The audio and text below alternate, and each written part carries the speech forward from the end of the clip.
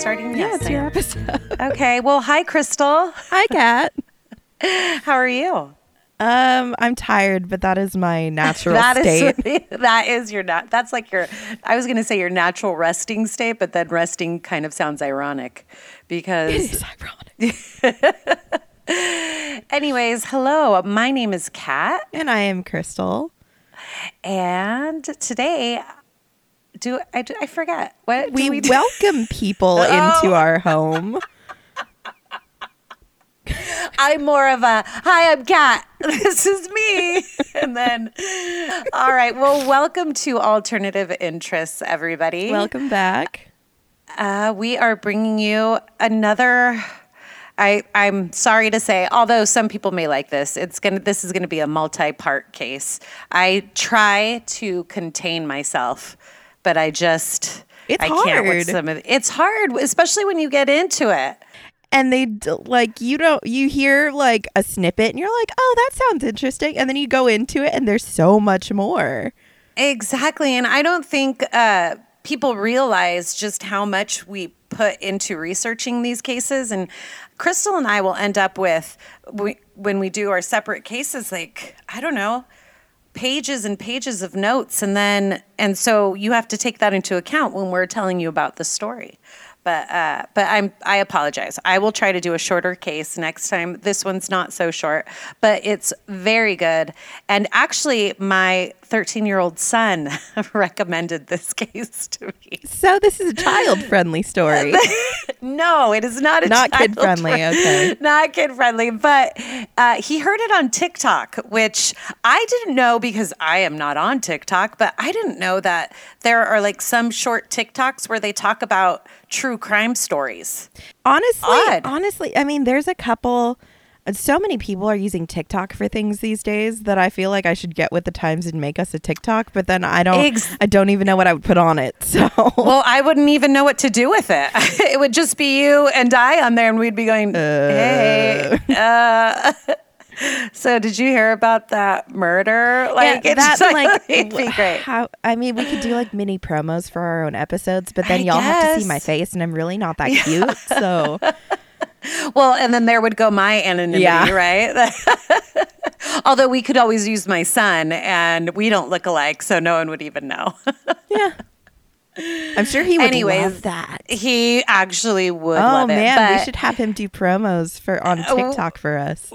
Well, he even asked, he's like, can I do the case? And I'm like, no, you can't do the case. You are a 13-year-old boy. I will not have you doing true crime podcasts, but maybe it's in his future.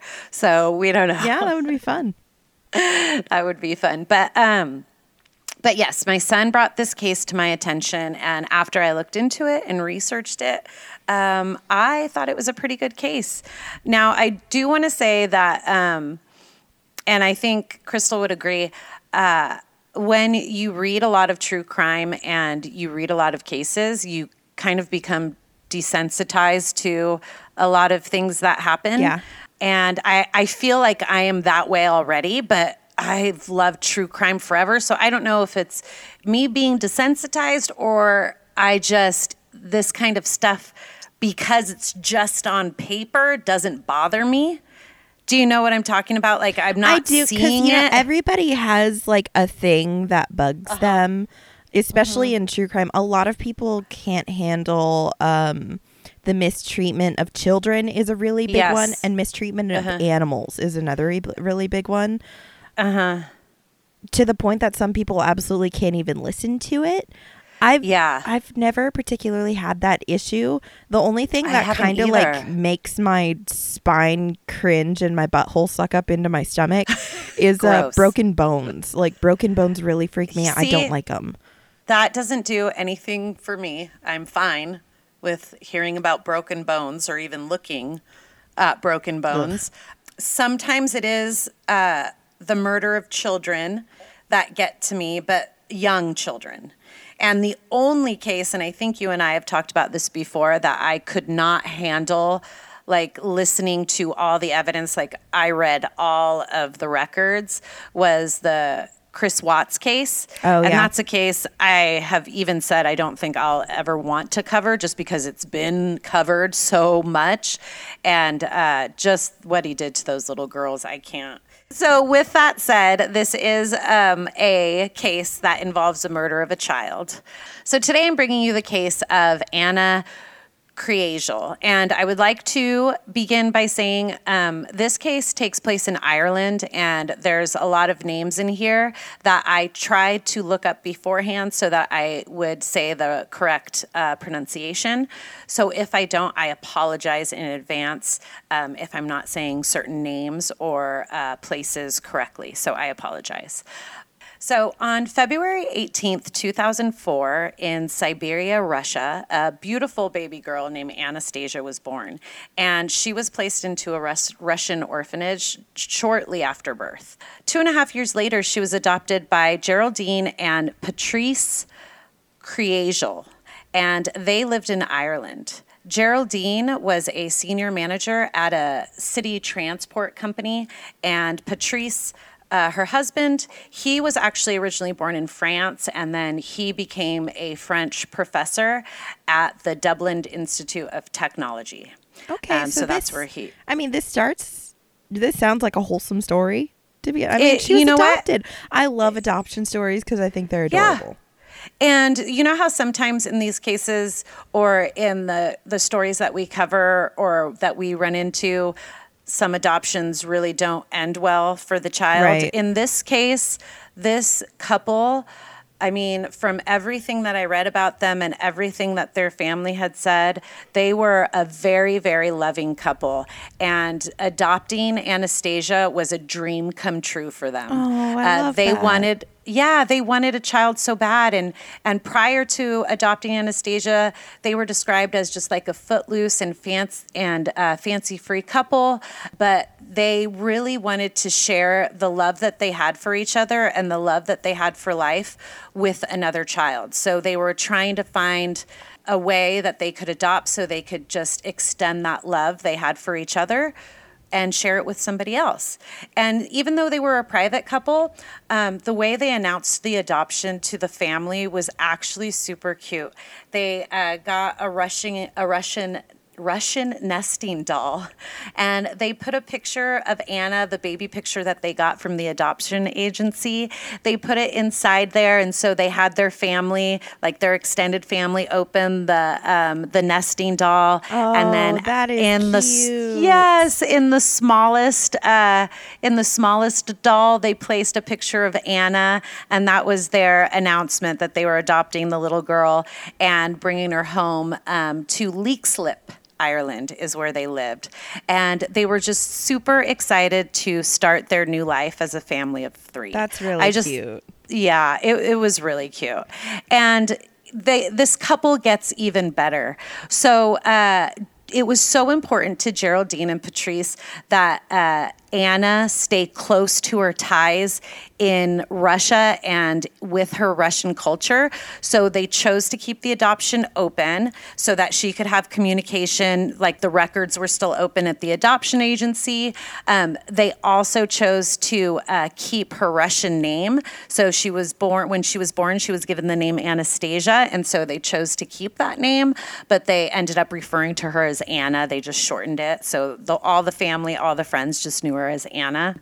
And later, you'll hear more about how Geraldine and Patrice just thought it was so important that she just know about her culture, her Russian culture, that she still later on kept in touch. She was able to find and keep in touch with her siblings, her younger siblings that eventually happened after she was born. Oh, that's really cool. Yeah. I really like that they're so open that they want her to be able to connect with her family and the culture that she came from.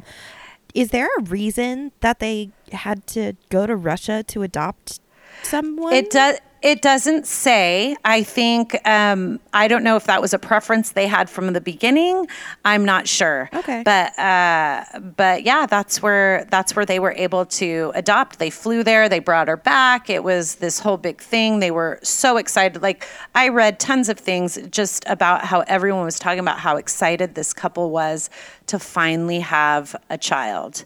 And they loved her so, so much. A couple years after she was adopted, they discovered that she had a tumor in her right ear. It wasn't a huge deal. It was something they were able to take care of, and they operated. She had like a 5.5-hour surgery. That took care of that. But unfortunately, it did leave Anna nearly deaf on her right side, and she had some sight issues too. So while they were able to remove the tumor, I think there was some setbacks there as far as hearing and eyesight.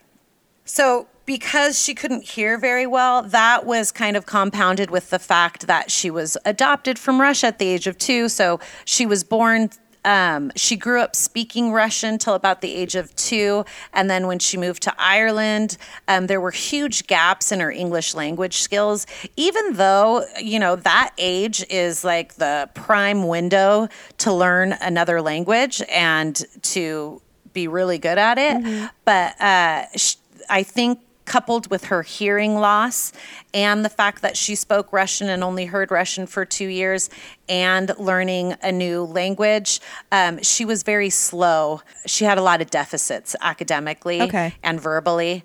So this also was compounded with some memory issues that she also had. Her ability to recall and use correct words and information was a lot slower than her peers, and that was something that she never caught up with. Oh, that's hard. Yeah, it is hard. And so she was very low in that respect. Regardless, though, Anna's parents describe her as just a happy child with a big personality. She was beautiful. She was kind. She was loving. They say this over and over. She was loud too. Like, she just wanted to be heard, right? She loved to dance and sing. I completely get that. I get that too. With the hearing loss. Yeah. You can't always gauge, like, even think about it, like, if you have headphones on, you end up talking louder than you think you are. I know. So the fact that she's got half her hearing gone, she can't gauge her personal volume. Yeah. But then that also leads to kind of this feeling that no one's going to listen to you, so you have to be louder for people to realize that, like, oh, this person has something to say. Yeah, and I think just in what I read, she was just generally, I think she wanted to bring happiness to other people. She was one of those, kids. That's sweet. Dancing was her favorite. Her mom said that she would watch YouTube all the time and learn dance moves, and then she would practice for hours in front of the mirror and just like dance her little heart out. Her parents, I want to say, they gave her a very loving home and a very good life. She was their only child, and they literally poured all of their love and attention, and were very, very involved in her life. Now, Anna always struggled with making friends, and this was really heartbreaking. Because her mother often mentions how Anna just wanted friends and to have friendships so bad. I mean, I get it, because I've said this before and no one's yelled at me for it yet. And I feel like someone is going to eventually. But like, kids can be shitty.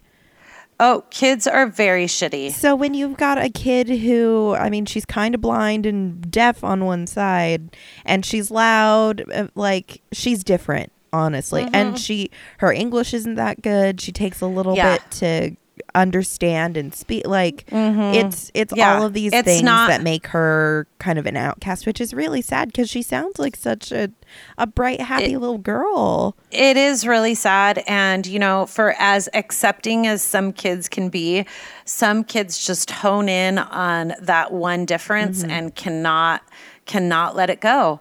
And Anna craved friendships with others. That's all she wanted. And it wasn't easy for her. And kids were cruel to her from the get-go. And that's one of the things about this case that really breaks my heart. Now, it becomes a bigger issue when she's out of elementary or primary, as it's known over there in the UK and Ireland. The bullying was happening even before she started secondary, so like the middle school level.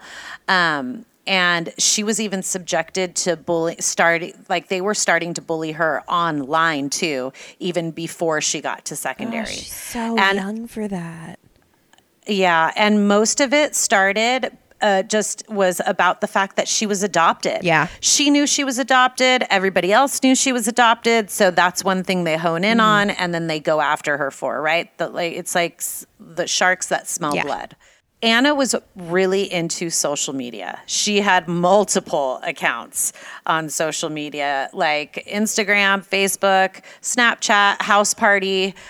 She was on YouTube all the time. Also, another thing about Anna, as if she needed to stick out even more, she was very tall for her age. She was 5'8" by the time she was 13. Oh, wow. She's taller than me. Yes. And for a girl at that age, that is very rare. They talked about a bone condition she had where her bones grew faster than her muscles. Oh, wow. I guess it usually happens to kids around this age. I couldn't really find the exact name for it because I think it's a common condition that happens. It's probably just a growth thing that and that's how you end up with these, the girls that are even boys too, that are like long and lanky. And then a couple years later that everything catches up and they fill out. They even out. Yeah, they even out. She looked a lot older than she was as well. So, I think we talked about this before. I think this was in one of the cases we covered. Sean Stevenson. Where, when you look older, much older than you are, people expect, they treat you differently. And then when you don't act as old as you look, then that becomes a problem for everybody, right? Well, I mean, it becomes a problem as far as they're concerned. It's not a problem. It's just that their perception. It's perception, which sucks. But again, I mean, poor Anna, to add to everything else, right? So this just added to the bullying, and her height added to it, and some of the bullying she was experiencing and the harassment was sexual in nature. I was kind of afraid of that, but yeah, boys were making comments and saying things, and Anna is also a little naive and a little low, and it's just not a good mix. YouTube was her favorite, though. And even though she was experiencing all this bullying, she also wasn't afraid to put herself out there. And I think she wasn't afraid of doing this because she craved friendship so bad that I think she felt eventually someone had to, was going to like her and wanted to be her friend, right? Yeah, and when you're looking for a social connection of some sort, all the social media she had, and then adding YouTube on top of that, the interaction you get online kind of helps with, I want friends, these people, especially when you're that age, everyone interacting online with you is your friend. Exactly. So she made videos about makeup, dancing. She was just being the fun, typical teenage girl. She had about 100 subscribers, which, isn't that bad. That's pretty good for a teenager. And for the most part, comments were nice. But as always, when you put yourself out there, you're opening yourself up to ridicule, right? And I am a firm believer that people who bully, they feel shitty themselves, and they just want to make other people feel shitty too. And that's what happened with Anna. She would get some comments telling her to go die. And I think even one comment I read said, go execute yourself. And other threats. Or one boy said, I'm going to execute you. I don't know. It was sad comments that I read that were happening on that page. But these are kids. I mean, I'm not making excuses for them. They don't mean it. They're just trying to be mean, which is they're trolling. It's horrible. And they're being, and a lot of these kids, I think today, they are, they have the shield of the keyboard, right? They can say and do these things online, and stuff they would never say, I think, to a person's face. Oh, yeah, no. If given the opportunity. So they're just, these little jerk keyboard warriors sometimes. So Anna's parents were on top of things. They were very close with Anna, and she told them everything. So they knew about all the bullying that was happening online. Okay. And they would take screenshots of the messages that Anna would get, and they would take them to the teachers at school, in hopes that maybe the teachers could help or do something. Although I'm not really sure what the teachers could do, since this was happening online. All online. But I understand what the parents were trying to do. Yeah. And they were just trying to help because they loved her and they cared about her. And honestly, like, what else is there to do at that point? Yeah, exactly. Nothing improved. The bullying continued. It was relentless. But then Anna even started making fake online accounts that she would use to join in on the bullying herself. And I was thinking about this, and I was wondering, why would someone do that? And the only thing I could think of was maybe because nobody was helping her and nobody was stopping it. I don't know if she was doing this because maybe it made things seem worse, so that maybe someone would take it more seriously, like the teachers. I know her parents were taking it more seriously, but maybe, calling more attention to it to show people how bad it was, without making people think she was telling on people. Were her comments that she made worse than the other ones?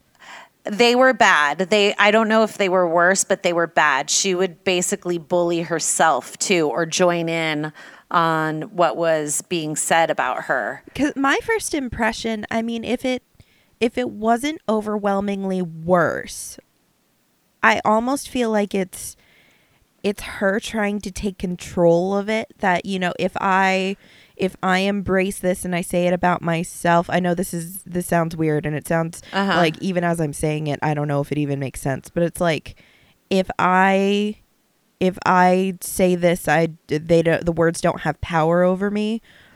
So more like you're controlling the narrative than other people are controlling it. Like, yeah, I could see that. I know it's, even as I'm saying, like, it doesn't make sense, and I'm sure it's going to be misinterpreted by listeners, and I hope that it isn't, because I'm not trying to say to, like, trash talk yourself to make bullies feel better. I don't know. Yeah. But, like, I can see for someone that young that in order to take the power away, like, if you say it about yourself, maybe it won't It's hurt. almost like self-deprecating humor, right? So, except it's not humor. No, that's what I'm saying. Maybe it's along those same lines. Like, you're making fun of yourself so people don't point it out first. I'd be interested in knowing, like, what the psychology behind it, because I'm sure there's something that explains it. I used to break up with people first so they couldn't break up with me, but then that just led to a lot of short relationships.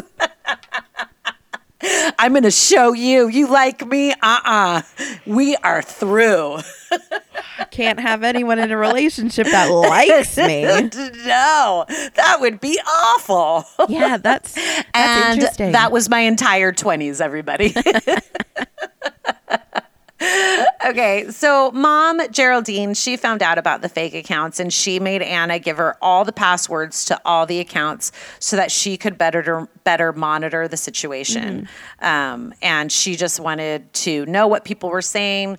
She tried to talk to Anna about, the bullying herself, and she was on top of it. So it's no surprise that because of everything that was happening to Anna and everything she had to endure, there was a few disturbing incidents that I feel were basically Anna just showing the true pain she felt on the inside outwardly. Because remember, even through all of this, her mom said she was still a happy girl. Yes, she was being bullied, but she still did the videos, right? She still laughed and had fun. It wasn't making her extremely depressed outwardly, at least. So obviously she was experiencing some pain on the inside, and it was coming out in different ways. So she did report to one teacher that she trusted that she did feel suicidal, and that was reported back to Anna's parents. She was getting into fights at school sometimes, and then she also was involved in self-harm with cutting herself. Another incident that actually resulted in Anna's suspension from school was she had painted her eye to make it look like she had a black eye, and then blamed it on a fight that she had with somebody else. Again, this I feel is kind of like the same thing with her self-bullying or her writing comments about herself. I think she was trying to draw attention to everything that was happening without it being like she, like, I don't know. No, I kind of get what you were saying before now. And this, with her deliberately making her injuries look worse than they were. Yeah. She's trying to find some way for someone to pay attention. I think so. Yeah. I'm not completely convinced that the bullying herself online was the same. Mm-hmm. I feel like that's a different issue. But the makeup for a black eye, that is very clearly like, hey, look at this. Yeah. One Halloween, Anna volunteered at a disco Halloween event for younger kids, and on the way home, she was followed home by some male peers from school, and she was harassed. Like, they were basically following her home, taunting her. One of them asked her to have sex with them, and then laughed, and then slapped her on the butt. When she got home, Anna's mom said she was like completely just devastated. And because, I mean, think about it. It was like a 15-minute walk home. And for 15 minutes, she endured just like these jerk teen boys just saying things to her, touching her, laughing at her. Yeah. And I mean, that's when I think about that, and I think about Anna and just walking home. Of course, it just bothers me. That really bothers me. Anna's mom said that it took her a long time to calm down. After she got home, she was just devastated, humiliated. And I think for the most part, with everything that I read, I think Anna was just, she already was different. And I think she was just misunderstood by, the kids around her. Definitely.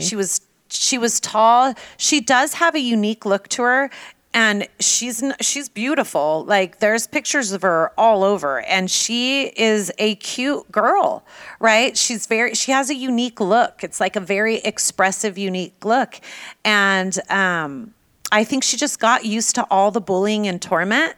And while she rarely fought back directly against it, and it looks like she only added to it herself, I think in her mind, she just accepted the way she felt and accepted that she was, a loner. Do you know what I'm saying? As sad as that sounds. Because honestly, I mean, everything about her is making kids taunt her. She doesn't have any friends. And she's 14. I mean, your entire life, even before she was in her teens, a lot of kids that are bullied when they get to like middle school and junior high, at least they had friends when they were younger. It sounds like she never had a friend. All she had was her parents. She had her parents and then the immediate family, like her cousins. I know they were all close, but they were all younger cousins. So at least she had them when they would come over. Anna's family and her extended family were very close. So they did do a lot of, and you'll hear in a little bit, just the extent of, the stuff that they did together. But it's almost like I feel Anna was kind of resolved to this life of, well, people just don't get me, and almost disappointed in people. So her dad even stated in one interview that stated that very fact that I just said, that she was just disappointed in people, but never hated anybody, like would still give people a chance. That's so like, sad. Isn't that sad? I mean, it breaks my heart. Despite all the shit she goes through, she's still, I mean, she's also still young. She's too young to be jaded, but yes, it's just sad that she wants to be accepted, but exactly. And she keeps that window open. Like, even with all the torment and bullying, she's still doing these videos and, makeup tutorials because she wants to keep that small window open in hopes that, she'll find her people, that accept her. And while she did have a small group of like 1 or 2 girls that were her friend, it wasn't really anybody that she would hang out with often or do things with. Her mom mentioned that it just really pained her all the time to see Anna walking home alone with her headphones in and her head down, and just how that was a super big contrast to seeing groups of girls behind her, like huddled together, walking and talking and laughing with each other, like, groups of friends do. And then you see Anna and she's just head down, headphones in, walking home by herself. And that image also breaks my heart as well. So like I told you before, with the extended family, she was close with her cousins, and she would spend the most time with them. When her cousins would come over, Anna would take them up to her bedroom and they would dance, and she would try to teach them moves. And she was just like that cool older cousin to them. And I think it was in those times where Anna was with them that she felt that made Anna feel good, or that's what I want to think, that you would hope those were happy times for her, right? So obviously Anna's parents were extremely concerned with everything going on. And like good parents, they were often very protective of her. And they were always trying to find ways in which they could help Anna and help protect her. They did get her into counseling. And so she was seeing a therapist regularly by the time she was 13 years old. So yeah, by the time she was 13, every week. It's good that she's getting the support she needs. It is sad that at 13 years old, she needs it. Exactly. So now I'm going to tell you about May 13th.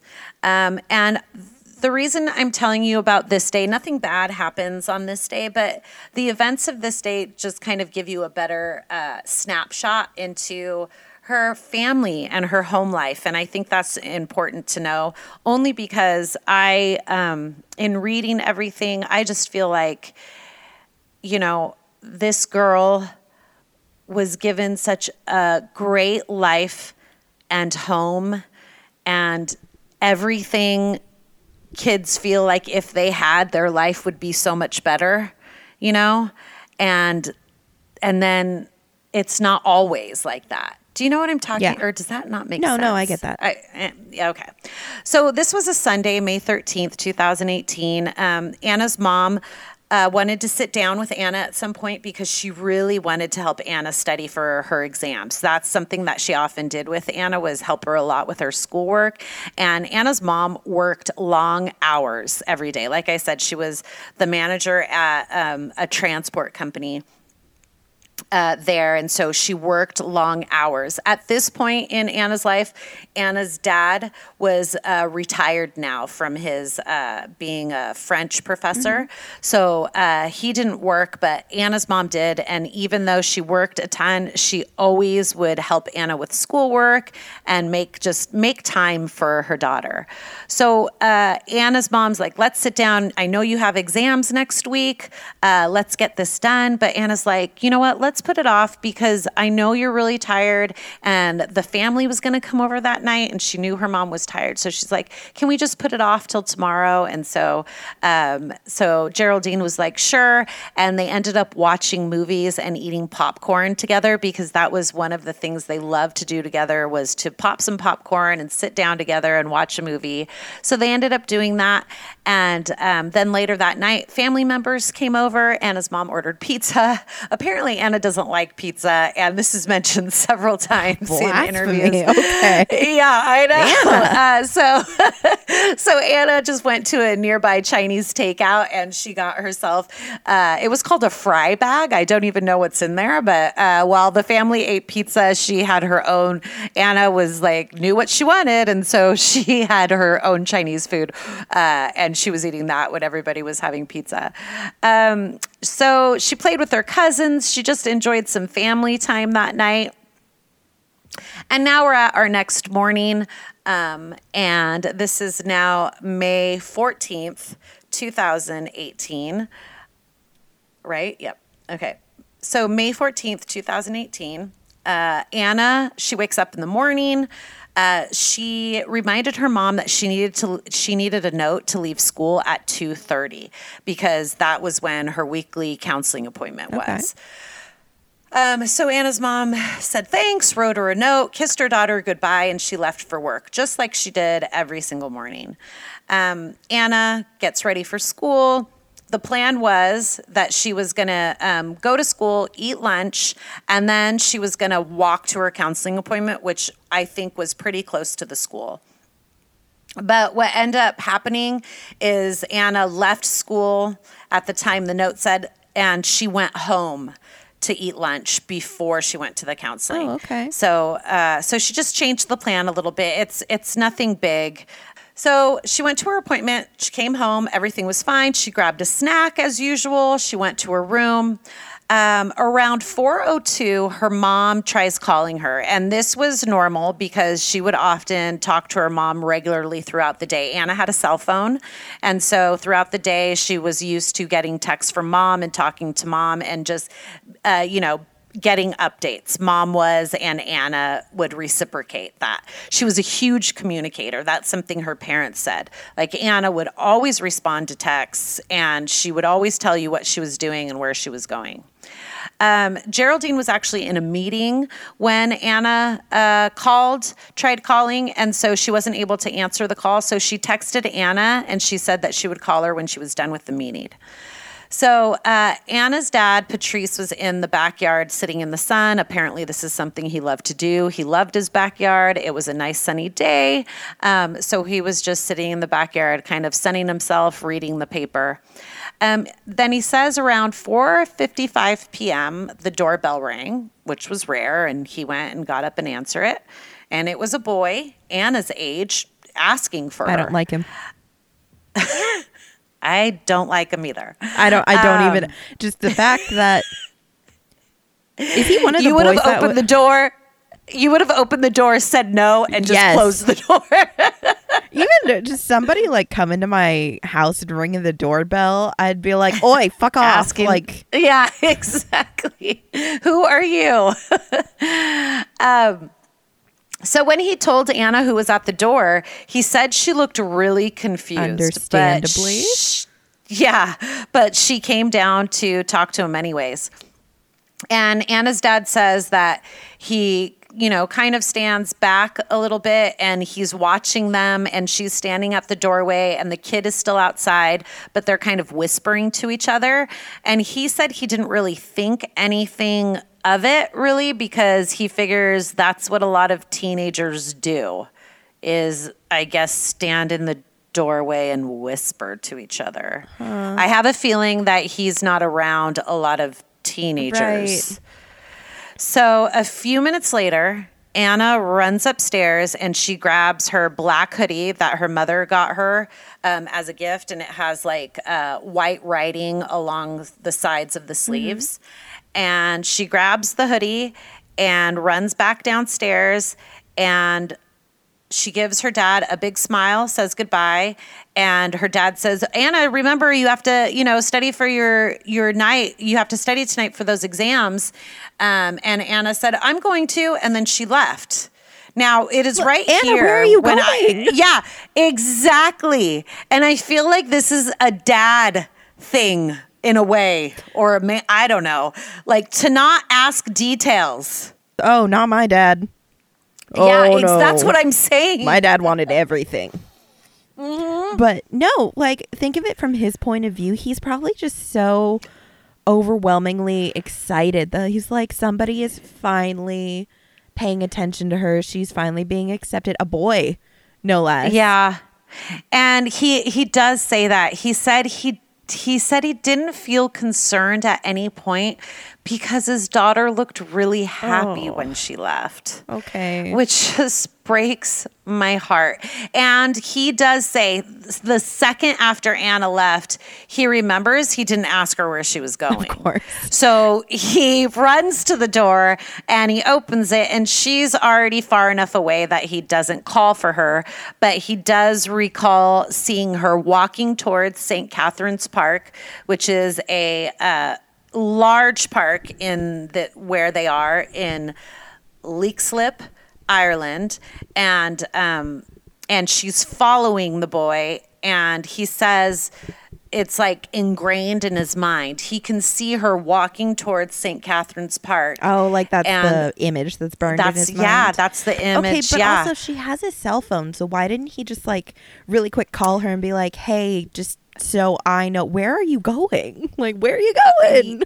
Good question. And don't worry, Geraldine takes care of that right when she gets home. So, and then he also noted that the boy was walking a few steps in front of Anna and they were not talking to each other. So it's like Anna is just following this kid and they are walking towards St. Catherine's Park. Odd. Yeah.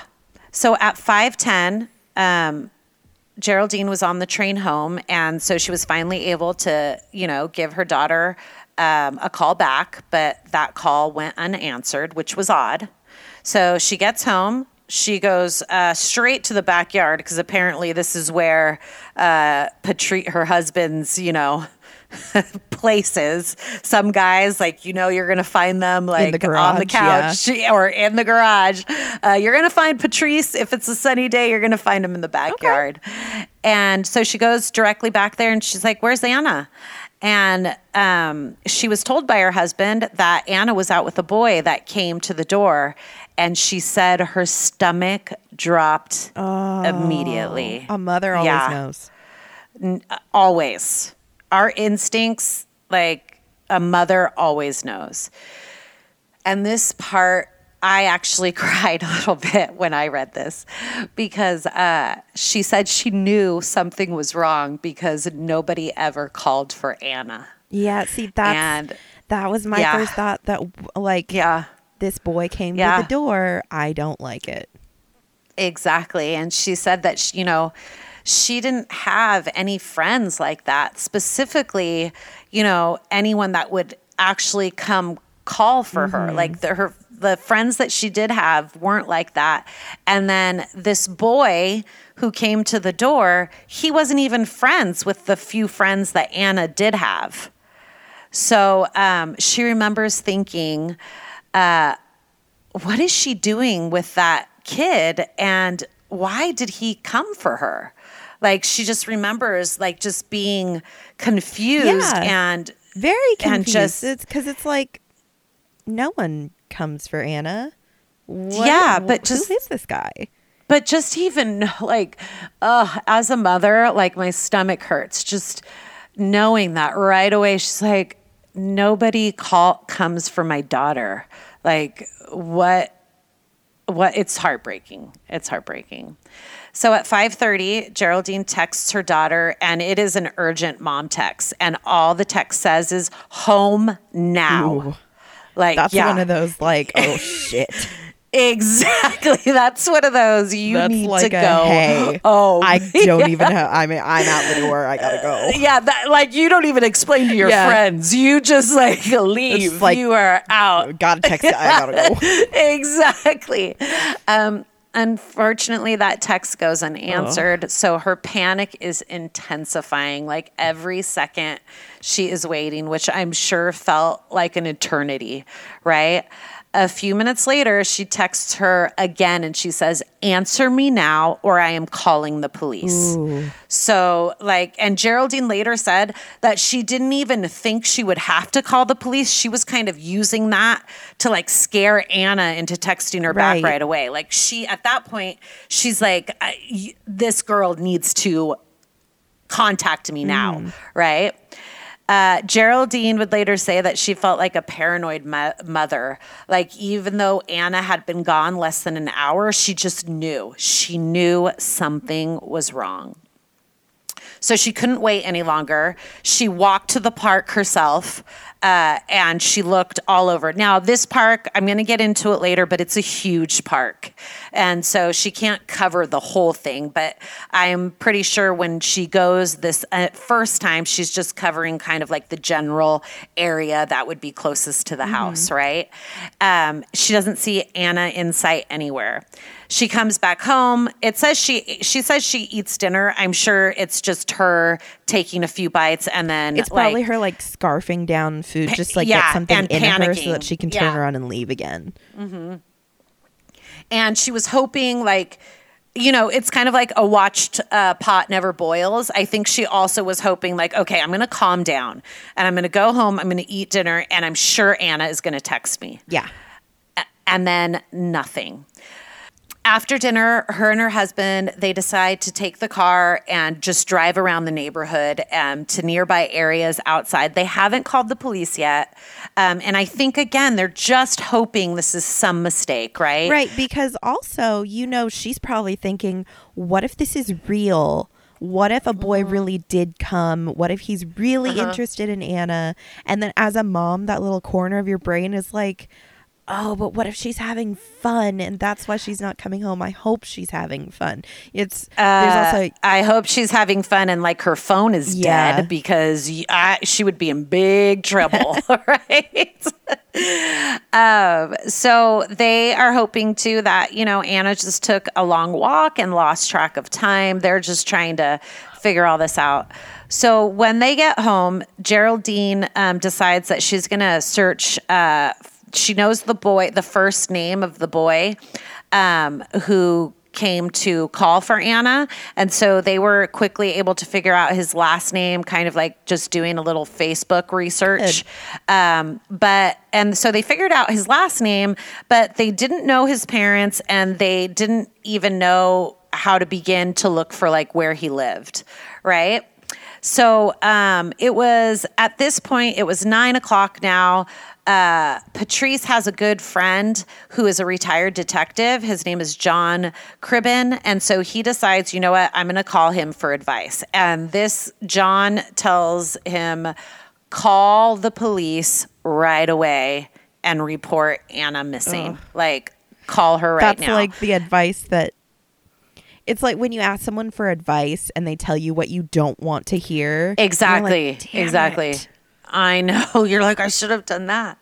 So at this point, Anna was missing for 4 hours. Yeah. Now, I want to point out, too, that the police are called a different word in Ireland. It's can you help me with this? Garda? Is it Garda? I would say Garda, Is that how you say it? Is that, because I was trying to figure out how I should say it. And that was one thing I forgot to look up the pronunciation of. But Garda, right? That's what it looks like. Yeah. Okay. So Geraldine and Patrice, they go to the Leixlip Garda station and they told the officers that it was very unusual for Anna to be gone so long and to not get in touch with them.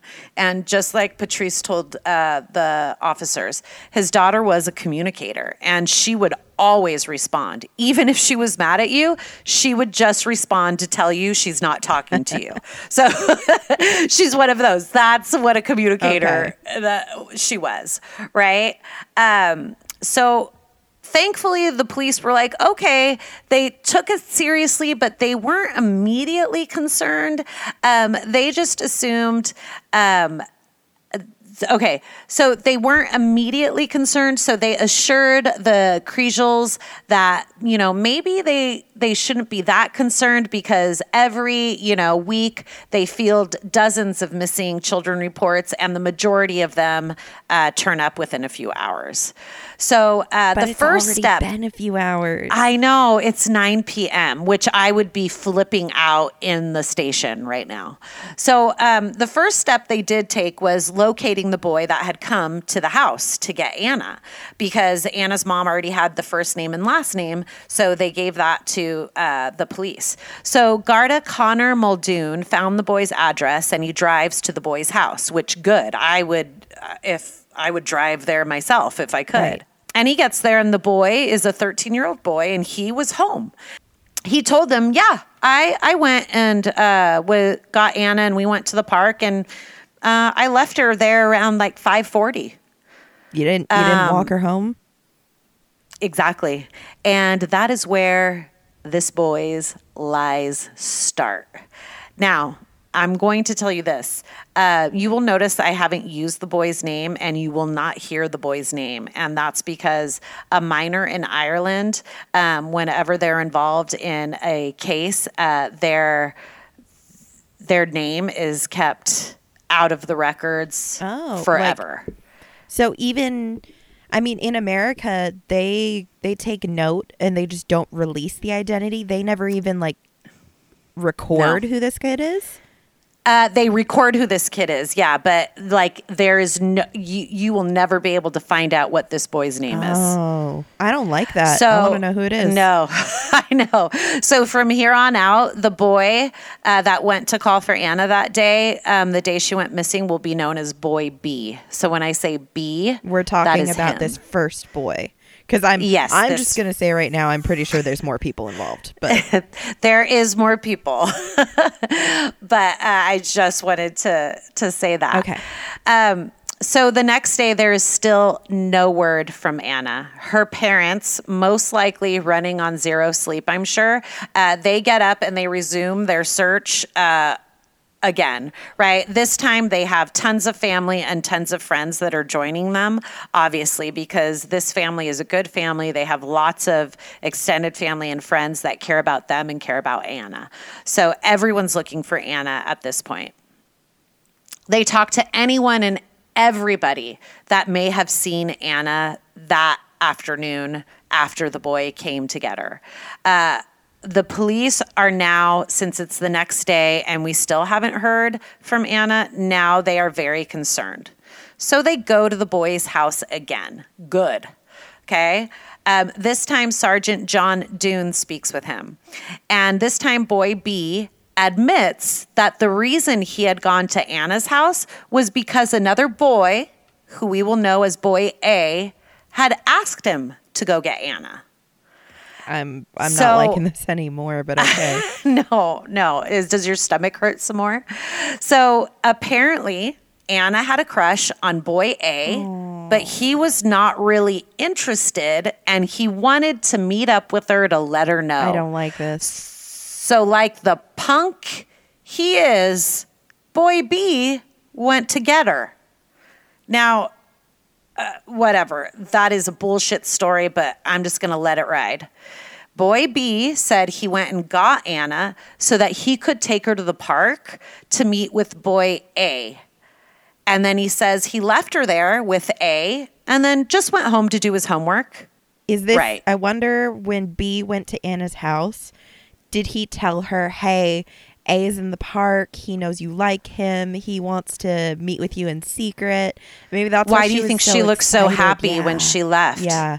It's not like he told her, hey, boy A wants to let you down easy. Why don't you come to the park so he can break up with you? Because we're two fucking punks. Ugh, okay. This kind of stuff. Okay. So police take B to the park and they have him show them exactly where he left Anna. They want to know, okay, fine. If that's your story, tell us exactly where you left Anna with this A conveniently stands for asshole. So B, bitch ass boy. Oh, look, it matches. B and asshole. You know what? We'll call them bitch and asshole. That's their names now. So B is very compliant. He shows them where they entered the park and where they met with A, and where he left them before leaving. So police get this info and they take boy B back home. Police are keeping Geraldine and Patrice up on all the developments in the search. And at this point, they told them, you know what? It would be a good idea if you went to the media now and shared pictures of Anna to help get the word out. So soon, images of Anna were plastered all over the news, including an image of Anna wearing that same black hoodie that she had taken with her to the park. Okay. They did a press release just talking about how 14-year-old Anastasia Kriegel was last seen, where she was last seen, and just her description so that people could be on the lookout for her. That she had black shoulder-length hair, light skin, and just like a slim build. So very soon, this case was huge in Ireland, by the way, and soon everybody would know Anna's name. And actually that picture of her in the black hoodie would be like that kind of like main like picture. The iconic photo that everyone knows. The iconic photo. Tips came pouring in. One person said they saw her in South Dublin. Another person spotted her at the Dublin airport. Just all these kind of, tips where people are trying to help, but, there's no real lead there, right? Right. But at the same time, it's like, if you think you know something, you should report it, because the worst thing that happens is it's not legitimate. Like, if you're doing it with the intent of trying to be helpful, then go ahead and share it. Exactly. So police are still searching the park. They're talking to anyone who might have witnessed boys A or boy B there with Anna. And the two boys are still only considered witnesses at this point. So they're only witnesses, and it's not like they're suspects. They're just witnesses, and they were the last two people to see Anna. I think anyone thinking these two are not suspects is dumb. Exactly.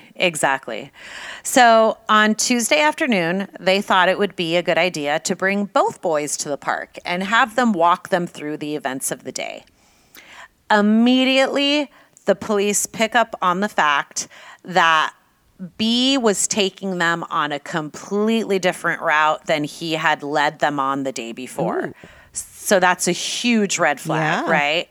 They also noted that both boys, now just think of two punk-ass boys, right? Both boys are giving each other looks the whole time they're there together. Like, one would say something and the other one would look at him, and then the other one would say something and the other one would give him a weird look. It's good that they have them together, because watching that dynamic is really important. And so there's another red flag. So it was then their change of story, their just odd kind of body language and the way they were looking at each other.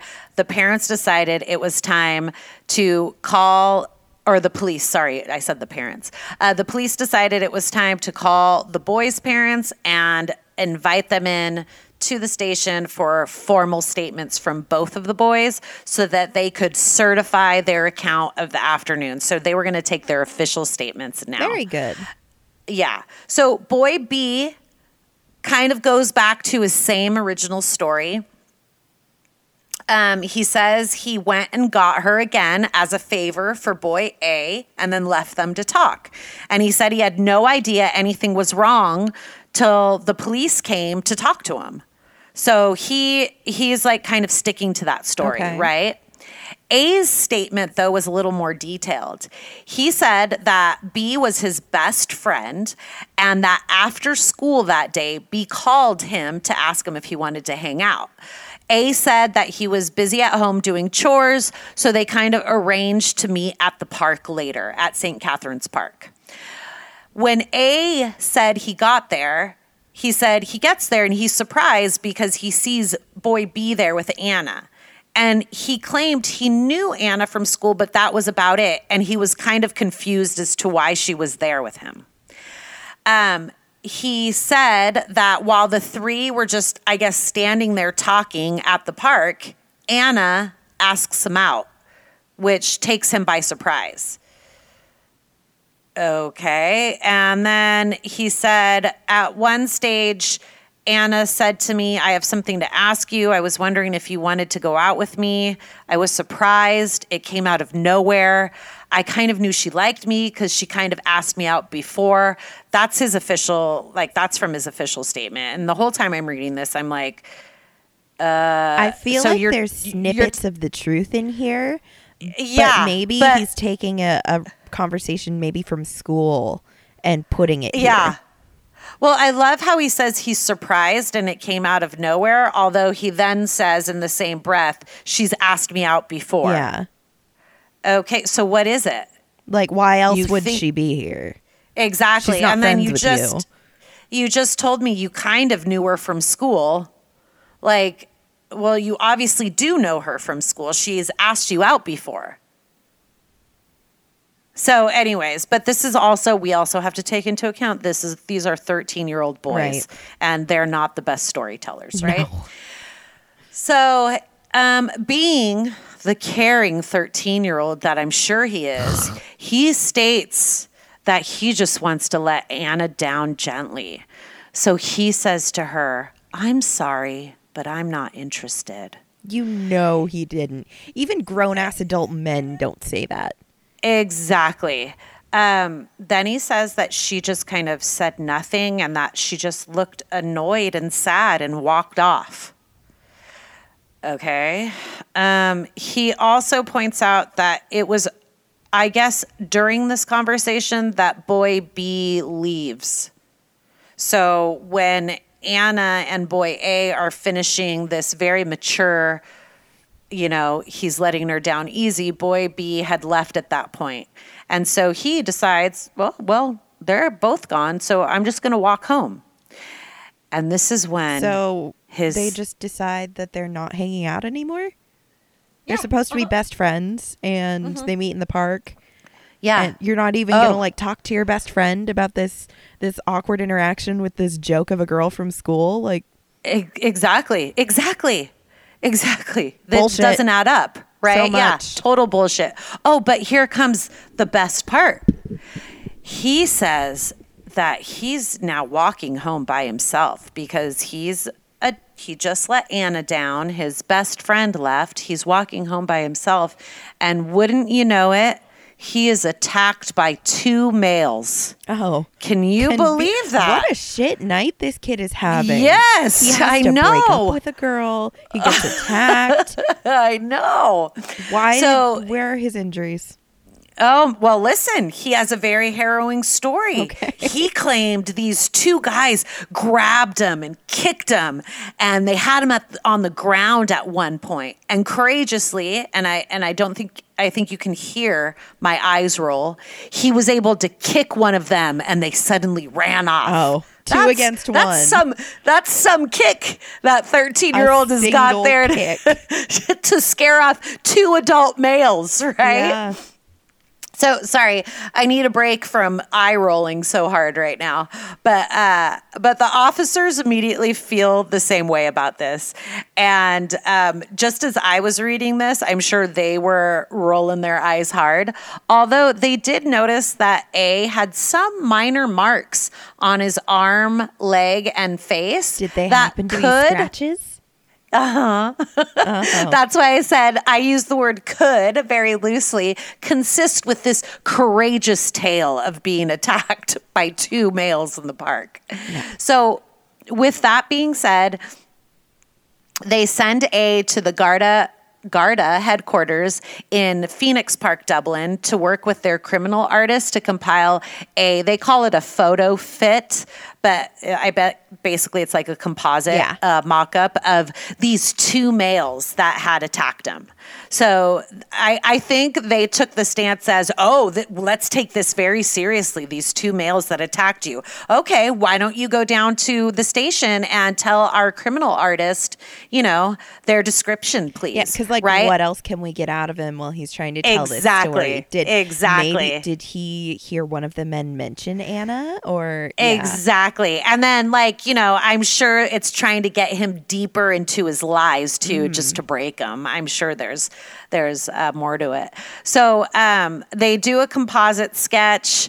They release it. No one could ever even find two gentlemen with this description on CCTV leaving the park or near the park. No one ever saw, it was a bust, right?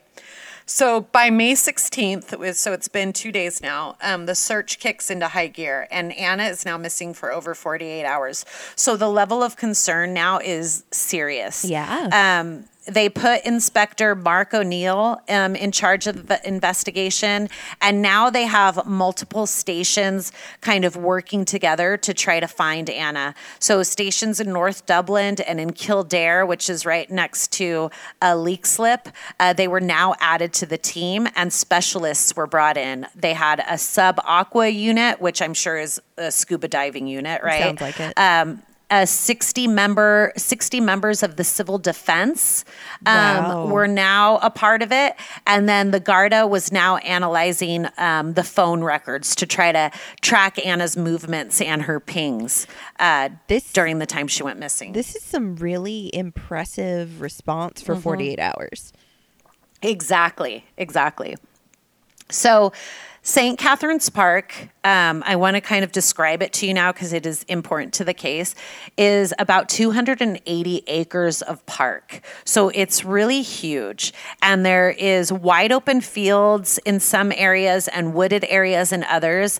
And then there's a small body of water. So water from the river Liffey that runs on parts of the park's borders. And there's lots of historic buildings and structures kind of peppered throughout the park. It's huge. And it's kind of a place you go, apparently, when you're in this part of Dublin. St. Catherine's Park is popular. I looked up maps of the park. It's huge. And separate parts of the park are in different city areas, spread out in this big area. Okay. So when I say the Gardaí, so everyone in the Garda, when I say the Gardaí combed every square inch of this area, they combed every square inch of this area.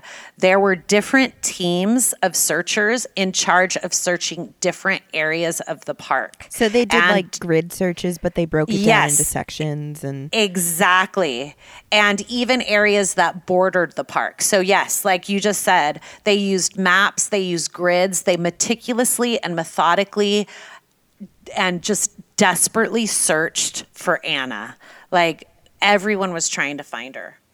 On May 17th, Sergeant Declan Britchell and his 4-person search team were assigned to the area of Lucan, which is it's a part of the park, but it's not directly in the park. It's kind of one of the outer borders. Okay.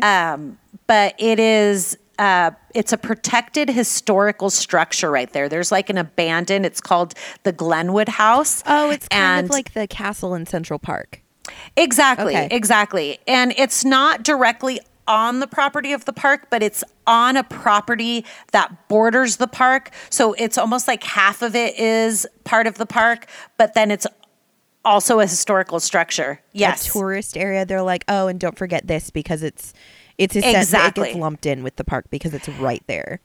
Yeah, it's sat at the end of a field in the park. So it was at the very end. So you could consider it in the park, but it was it's kind of like one of those, but it's still a historical structure, so it still means something. Yeah.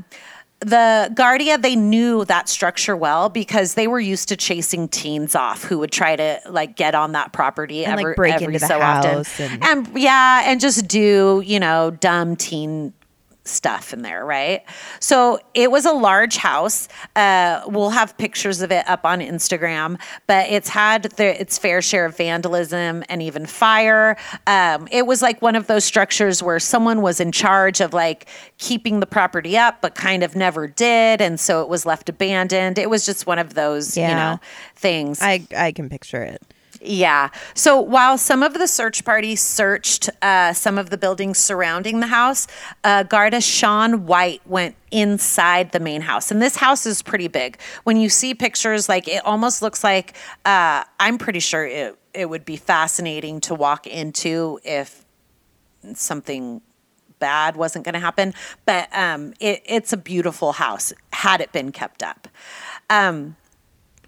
So he walks in, and it's obviously dark inside the house because the house is all boarded up. And so the only light coming in the house are coming in through kind of like the gaps of like the wood from the windows when it's boarded up. It's very like spooky horror movie.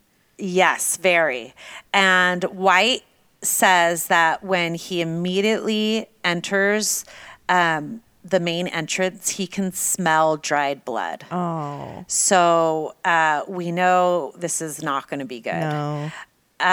He then immediately notices in one of the rooms that is right off of where you enter the house, he notices a figure on the floor, and he immediately calls for backup. He hasn't gotten close to it. He just sees a figure on the floor. In one interview I saw, he said that at first he thought it was a mannequin. So it's almost like he sees a figure. He's not quite sure what it is, but he immediately calls for backup, right? Because it was like one of those, are my eyes playing tricks on me? I don't know what this is.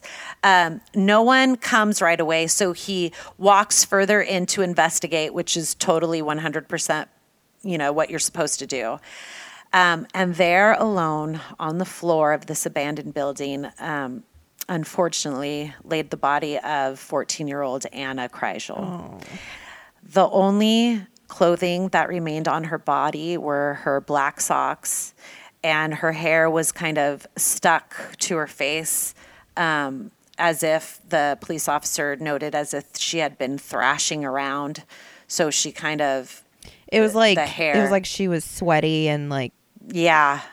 So her hair was kind of stuck to her face in weird places. Yes. Oh.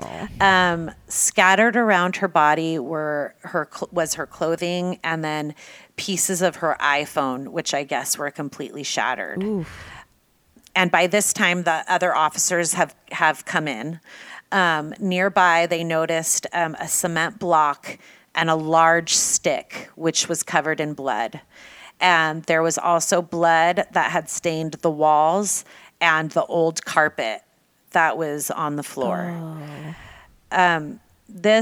These other details are a little disturbing, but they said 3 of her fingers were inside. It's called Tescon tape, which is a type of insulation tape sold in the UK to insulate like windows and stuff like that. So like really heavy duty yes, tape. It was 3 fingers. It was wrapped around her neck, and 3 of Anna's fingers were stuck in the tape as if she was trying to take it off. But her hands had gotten stuck, and that's horrible. Yeah. So the crime scene was immediately secured, and within an hour, Geraldine and Patrice Kreisel were notified that a body had been found. That evening, they would make their way to the morgue to complete, I'm sure, the heart-wrenching task of positively identifying their daughter. This is so sad. Yeah. That was their entire world, was this girl. Exactly.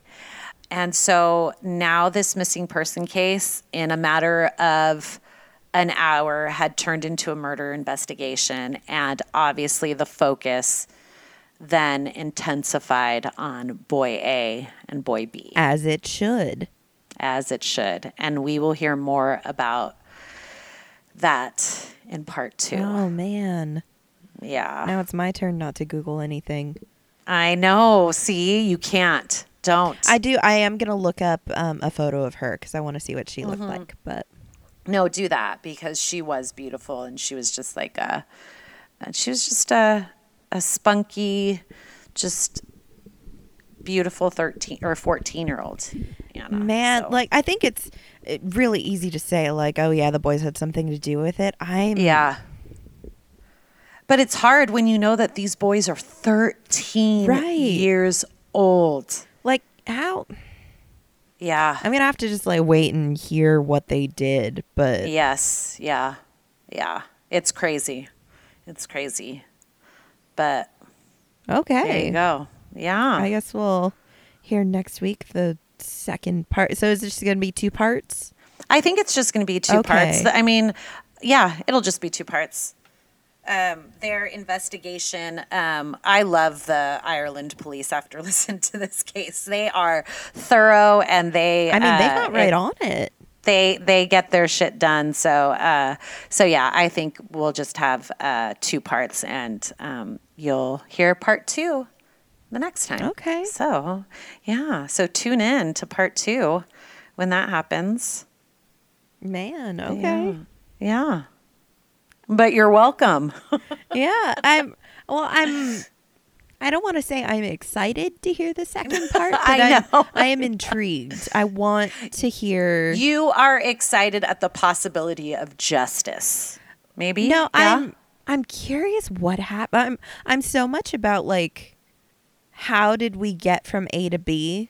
Like yeah, literally in this case. Right. Yeah, I think the thing about true crime that, like, people always say, why do you like it so much? I don't want to hear about that. That's so disturbing.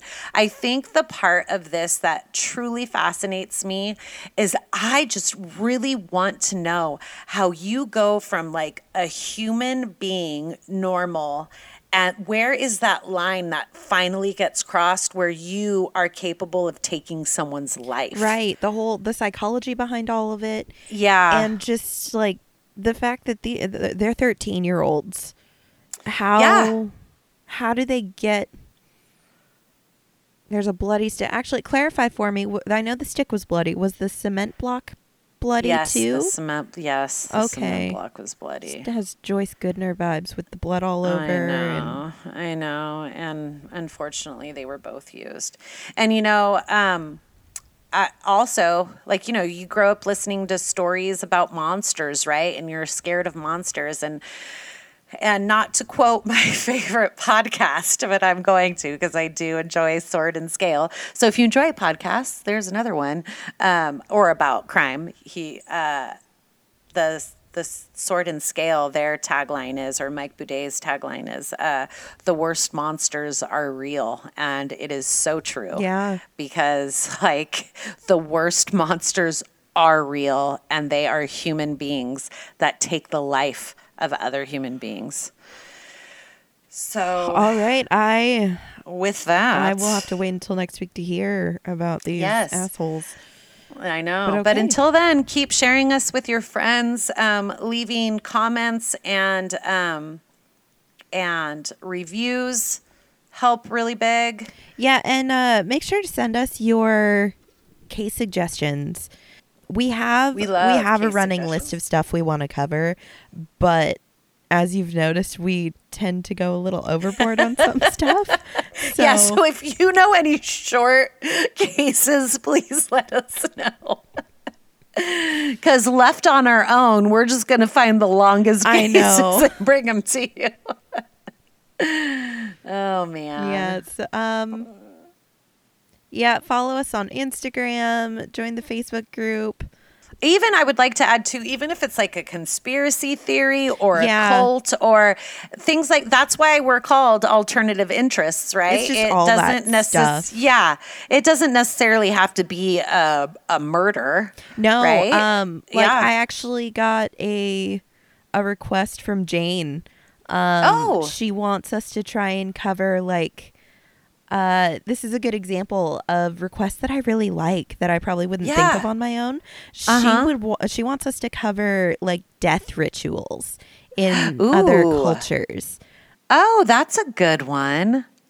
We should. I think that's a good suggestion. Yeah, suggestions like that, just weird stuff you want us to cover. Yes, yeah. Let us know, and we are down. And it'll give us a break from the deep, long cases that we like to do. I mean, I like doing all of them. Oh, I know. We don't mean to. It just happens that way when you start researching. Yeah. It just happens. Yeah, we will see you guys next week, and we'll have Kat tell us about part 2. Yay! All right. See you guys later. Bye. Bye.